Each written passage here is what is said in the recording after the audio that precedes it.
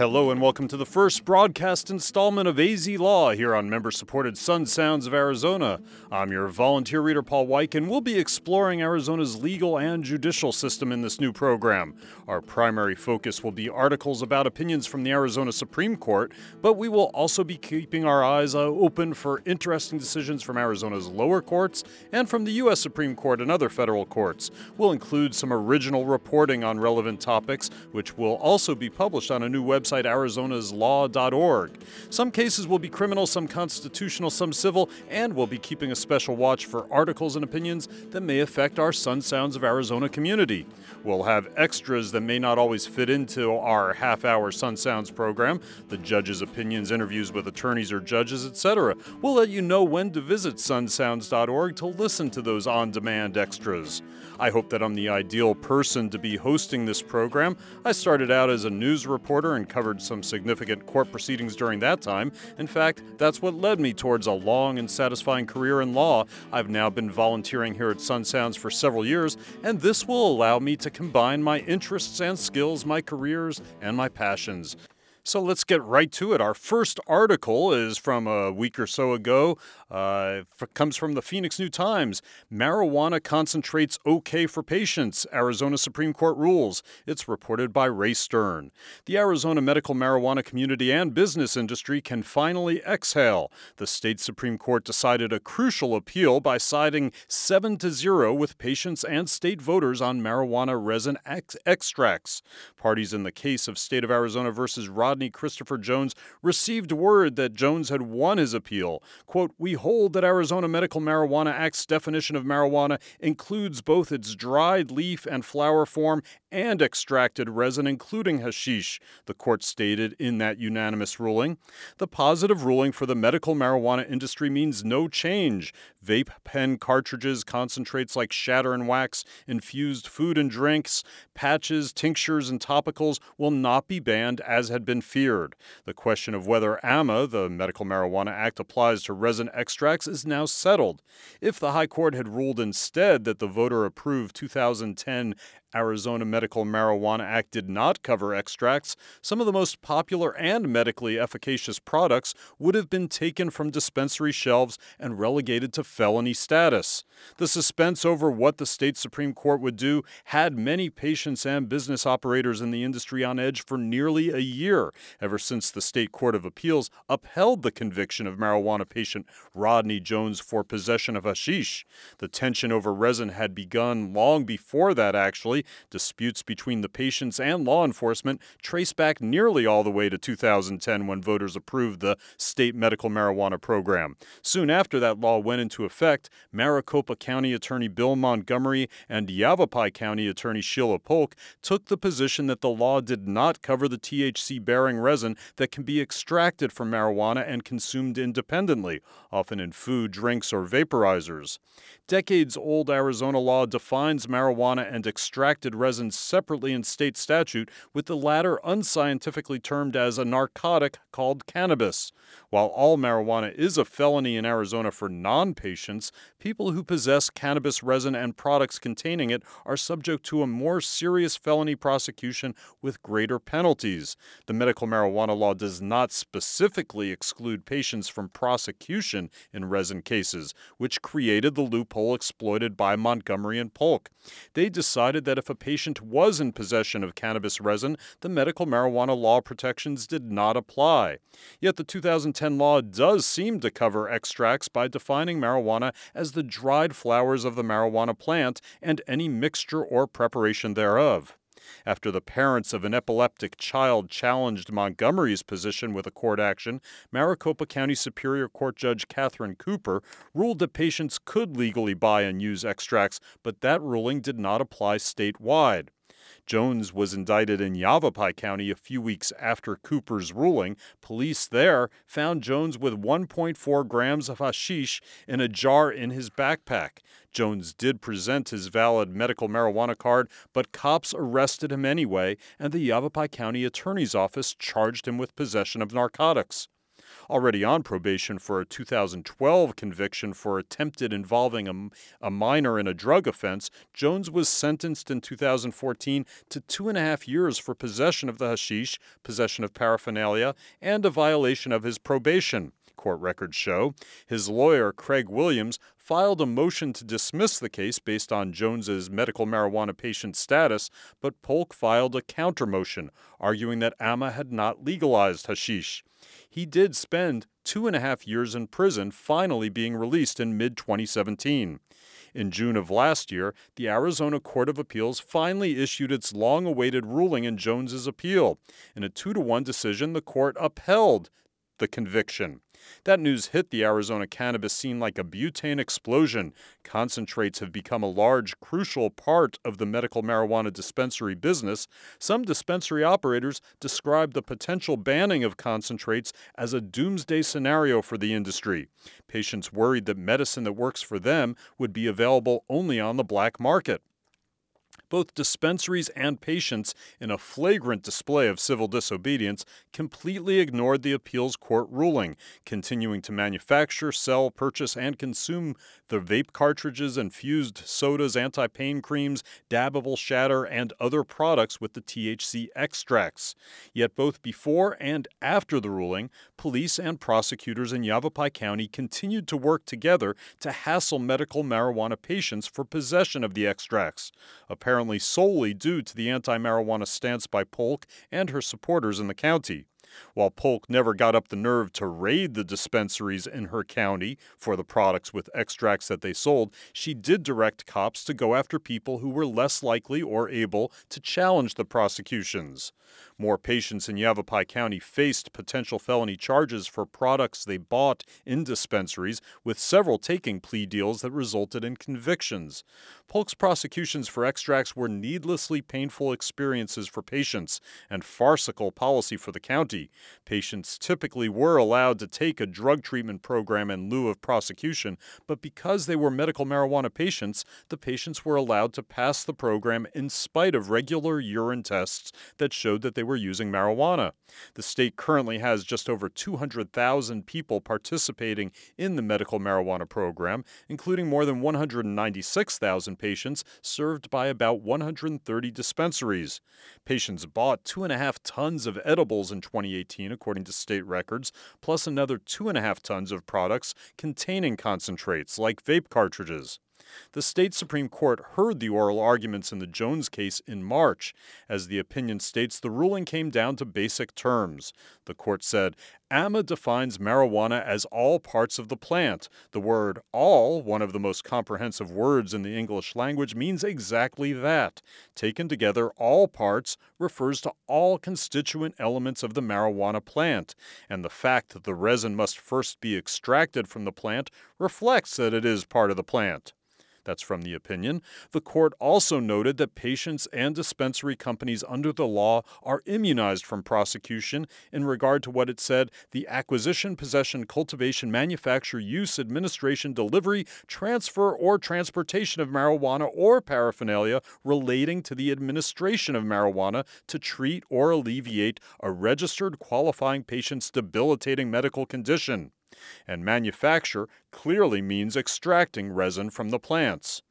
In addition, the ruling settled the question raised by Polk's office of whether dispensaries and patients could consider 2.5 ounces of resin extracts legal under the law, which allows possession of 2.5 ounces of marijuana.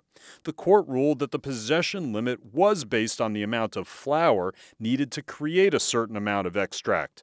It said, AMA's weight limitation is based on flour, regardless of the weight of the product that is manufactured from those flours.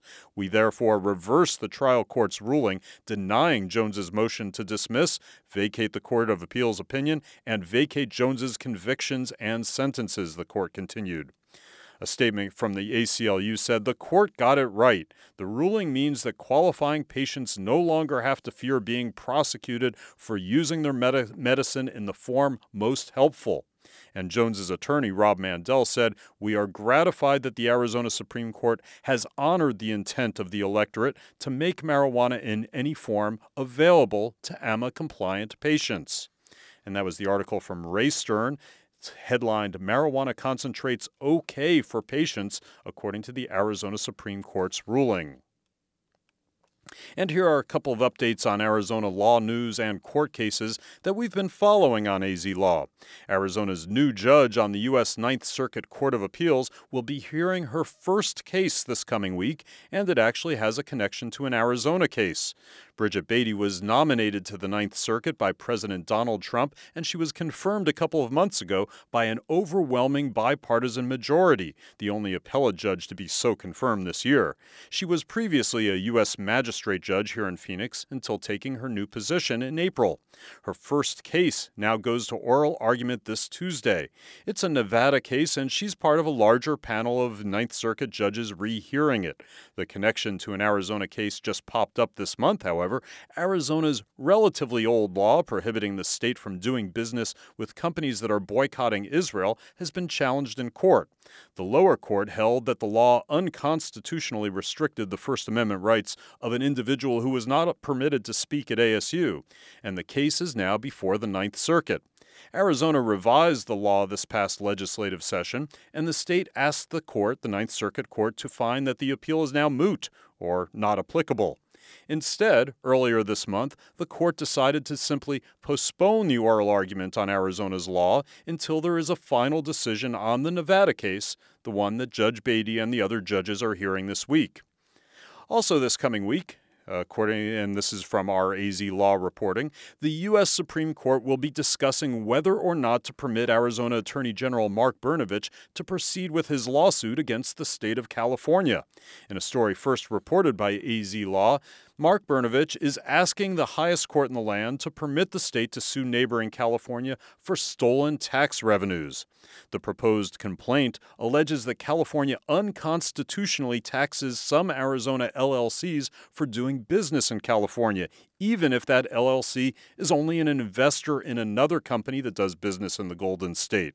The U.S. Constitution makes the U.S. Supreme Court the initial and the only court when one state is suing another, and Arizona filed its request for permission to file the complaint back in March. Arizona cites examples of California taxing Arizona LLCs and even trying to levy against Arizona banks to collect those taxes. Arizona estimates that California's quote-unquote extraordinarily aggressive policies of costing Arizona nearly $500,000 per year in lost tax revenues because those businesses pay California and then deduct it from their Arizona taxes. Arizona's lawsuit would also seek refunds from California to the more than 13,000 Arizona LLCs that pay more than $10 million per year to California. And yes, Arizona believes that other states and their LLCs have been similarly affected. The highest court will consider this week whether or not to permit that case to go forward. Next, let's read another U.S. Supreme Court, an article about a U.S. Supreme Court decision. It is from the Arizona Republic. Edward Moreno reports, U.S. Supreme Court to hear Chandler death penalty case. Here's the article. The U.S. Supreme Court announced on Monday that it will hear the death penalty case of a man convicted of murder in Arizona. That's Monday this past week, actually. The plaintiff in McKinney v. Arizona is current death row inmate James Aaron McKinney. McKinney was convicted of murdering Christine Mertens in her Chandler home during a robbery and then doing the same to Jim McLean 13 days later in March of 1991. He was sentenced to death in 1993. A panel of the Ninth U.S. Circuit Court of Appeals overturned that sentence just in 2015, ruling that the Arizona Supreme Court had not properly weighed mitigating factors. McKinney's attorneys have argued that the sentencing judge did not consider McKinney's post-traumatic stress disorder due to his severe child abuse, which could have resulted in a lesser sentence. The case before the Supreme Court now will determine whether Supreme Court rulings that have changed death penalty cases since McKinney's initial sentencing should be applied to him, and subsequently other death row inmates convicted before 2002. McKinney's accomplice, Charles Headland, had his death sentence overturned for the same reason in 2016. In 2002, the ruling in Ring v. Arizona held that the Sixth Amendment requires a jury to find the aggravating factors necessary for imposing the death penalty. In 2015, the Ninth Circuit ruled that Arizona's causal nexus rule unconstitutional. The rule requires any mitigating evidence, such as mental illness or post-traumatic stress disorder, to be directly tied to the crime committed in order to be considered in sentencing. Last year, the Supreme Court refused to consider a case challenging the constitutionality of Arizona's death penalty statute, which petitioners argued is overly broad. According to the Arizona Department of Corrections, there are currently 116 inmates on Arizona's death row. And that was from Edward Moreno in the Arizona Republic. The following day, this opinion article was posted in the Arizona Republic by Joanna Allhands. Let's read that briefly. Her headline is, U.S. Supreme Court ruling could mean life or death for at least 20 Arizona inmates. James McKinney's been on death row since 1993 for brutally murdering two people in Chandler, but this next year, the U.S. Supreme Court could have a hand in whether he lives or dies, and that ruling could also impact at least 20 other death penalty cases. That's nearly 1 in 5 inmates on Arizona's death row. Stay tuned. This case could easily produce a new wrinkle in the state's death penalty debate. McKinney and his half-brother, Charles Headland, robbed Christine Mertens and Jim McLean in 1991. Mertens was savagely beaten, stabbed, and then shot for $120. Not 2 weeks later, McLean was shot in the back of the head while he slept, all for a pocket watch, 3 handguns, in McLean's car. A court found McKinney pulled the trigger and sentenced him to death. But it also excluded the information that McKinney had been abused as a child and was suffering from PTSD. That's because from 1989 to 2005, Arizona used something called a causal nexus rule. Basically, it meant that judges could only use information to impose more lenient sentences if that information was directly related to the case. The court accepted that McKinney had a horrific childhood and suffered from PTSD, but determined it did not directly impact his decision, after a string of other robberies, to murder those 2 innocent people in their homes for money. McKinney argued that this likely led to a more stringent sentence, and years later, the Ninth Circuit Court of Appeals agreed, striking Arizona's causal nexus rule as unconstitutional. The state attempted to appeal that ruling, but the U.S. Supreme Court refused to hear that case, effectively determining that McKinney had to be resentenced. But there's been legal wrangling ever since over how to handle his case. Ironically, McKinney's half-brother argued before an appeals court in 2016 that his childhood and PTSD should have been considered in his role in these murders, and his death sentence was overturned. So the U.S. Supreme Court agreed this week to step in. It will determine in its next session whether current law must be used in these resentencing procedures as opposed to that causal nexus rule that existed at the time he was sentenced. It also will weigh in on whether these cases must go back to a trial court or whether they can be reviewed, and they meaning all the other cases, the other 20 or so death penalty cases, or whether they can be reviewed by an appellate court. And that was Joanna Allhands' opinion column in the Arizona Republic, headlined, U.S. Supreme Court ruling could mean life or death for at least 20 Arizona inmates. Well, next let's turn to this article from Howard Fisher from Capital Media Services. Court ruling allows Arizona farmers to have land valued at lower tax rates. The Arizona Court of Appeals ruled this past week that farmers only need to submit an affidavit that they expect to make a profit someday in order to have their land classified as agricultural for tax purposes. The mere claim by a farmer or rancher of an intent to make a profit someday is enough to qualify that property for the tax break, the State Court of Appeals ruled. In a ruling released this past Tuesday, judges rejected arguments by Pinal County Assessor Douglas Wolf that landowners should have to provide more than a simple assertion of a reasonable expectation of a profit in the future to have the property classified as agricultural.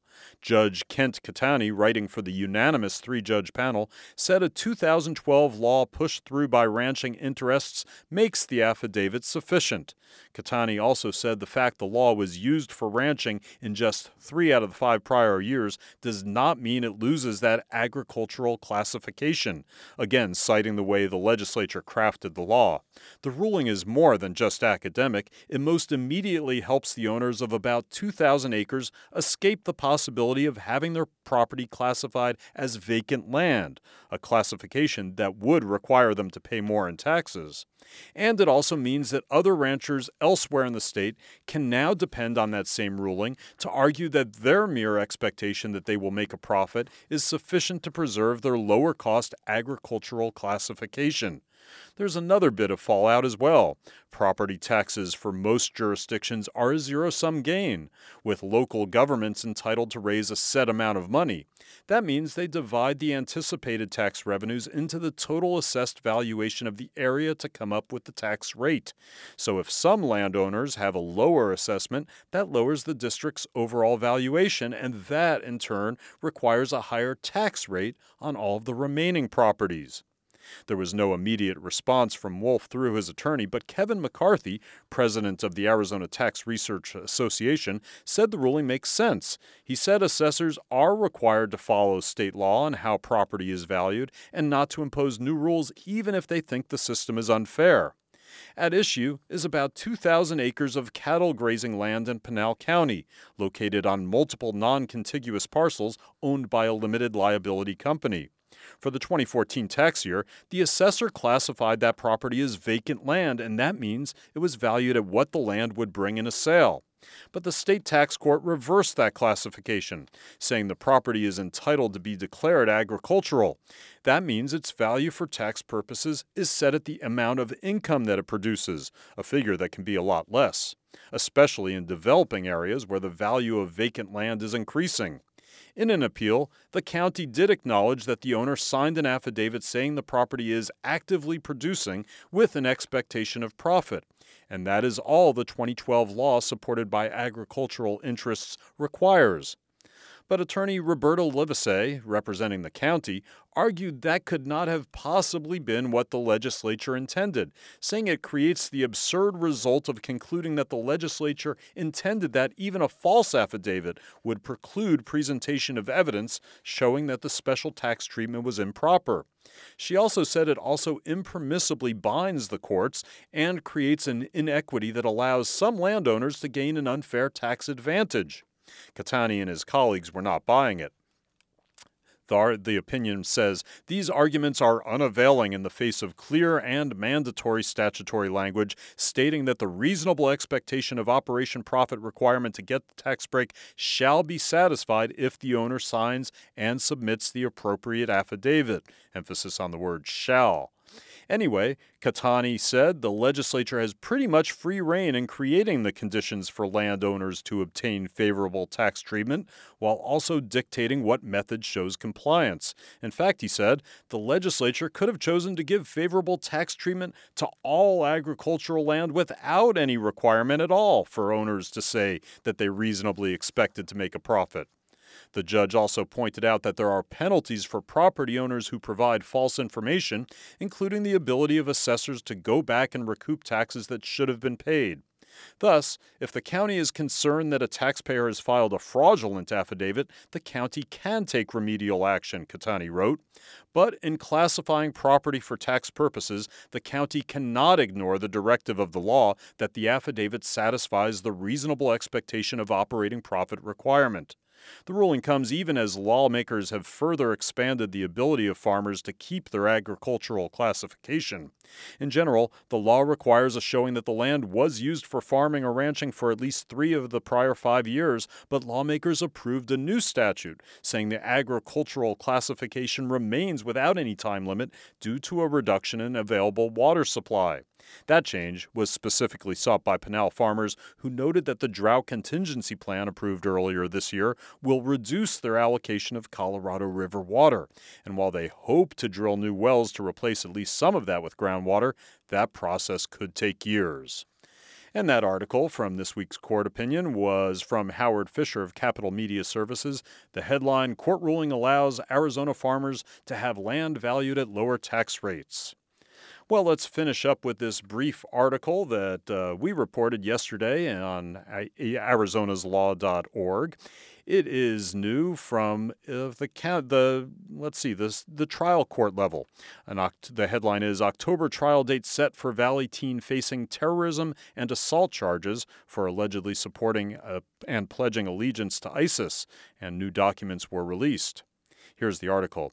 An October 14th trial has been set for the terrorism and assault charges against 18-year-old Ismail Hamed. Maricopa County Superior Court Judge Sally Schneider Duncan also ordered the release of more documents from the Maricopa County Sheriff's Office investigation. Those previously sealed reams of documents were released Friday afternoon. Hamed is charged with assisting ISIS by spreading its propaganda. On January 7th of 2019, he allegedly called 911 and swore allegiance to ISIS. He followed this by pulling a knife on an MCSO sergeant and hitting him with rocks. During the confrontation, Hamed was shot twice after following the sergeant back to his patrol truck. The newly released documents include the grand jury indictment, search warrants, and the incident report, including copies of text messages between Hamed and a friend discussing ISIS-supportive videos and more. The October trial date was set at a pre-trial conference held this past Tuesday. Well, and with that, we reach the end of this first broadcast of Arizona's Law. Your comments and suggestions to make the program better are welcome, definitely welcome, in fact encouraged. Contact us at info@sunsounds.org. I'm your volunteer reader and Arizona attorney Paul Weick, thanking you for tuning in and urging you to keep listening to member-supported Sun Sounds of Arizona.